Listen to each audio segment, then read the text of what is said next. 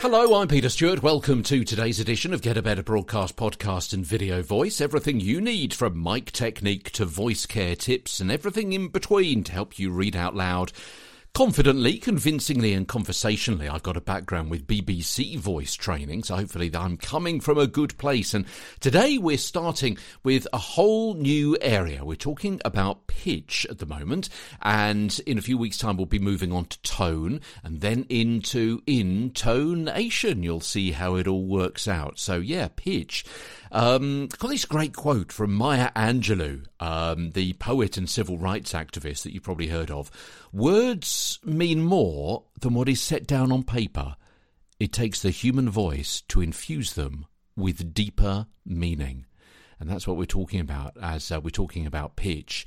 Everything, as we move on to more detailed analysis and explanation and help and guidance of what comes out of your mouth and goes into someone else's ear.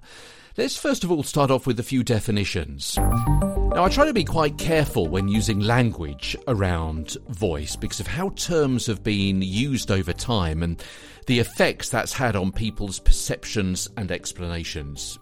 Pitch, tone and intonation, they all refer to different aspects of our voice, and they're all things I'm going to be talking about over the next few weeks and months. So, first of all, pitch is the degree of highness or lowness that you speak with. For example, some people naturally have a high-pitched voice, and emotional factors can also affect the pitch of someone's voice. So people may speak in a lower pitch when they're tired. Surprise may make them speak in a higher pitch than usual. Also, nerves may make them speak in a higher pitch too.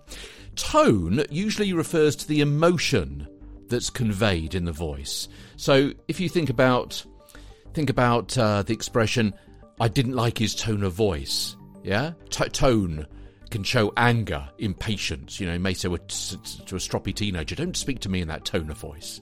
And intonation is the weight or pitch one puts on an individual word.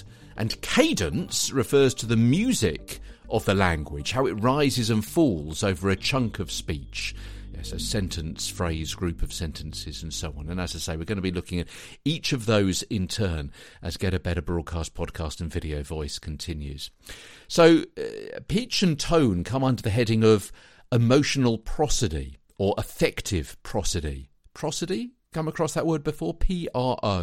It refers to the various non-verbal aspects of language that allow people to convey or understand emotion. So things like someone's tone of voice conveyed through changes in pitch and loudness and timbre and speed and pauses. Now, all of those elements are particularly important in audio work, where, of course, the listener can't actually read the facial clues to help determine an emotion.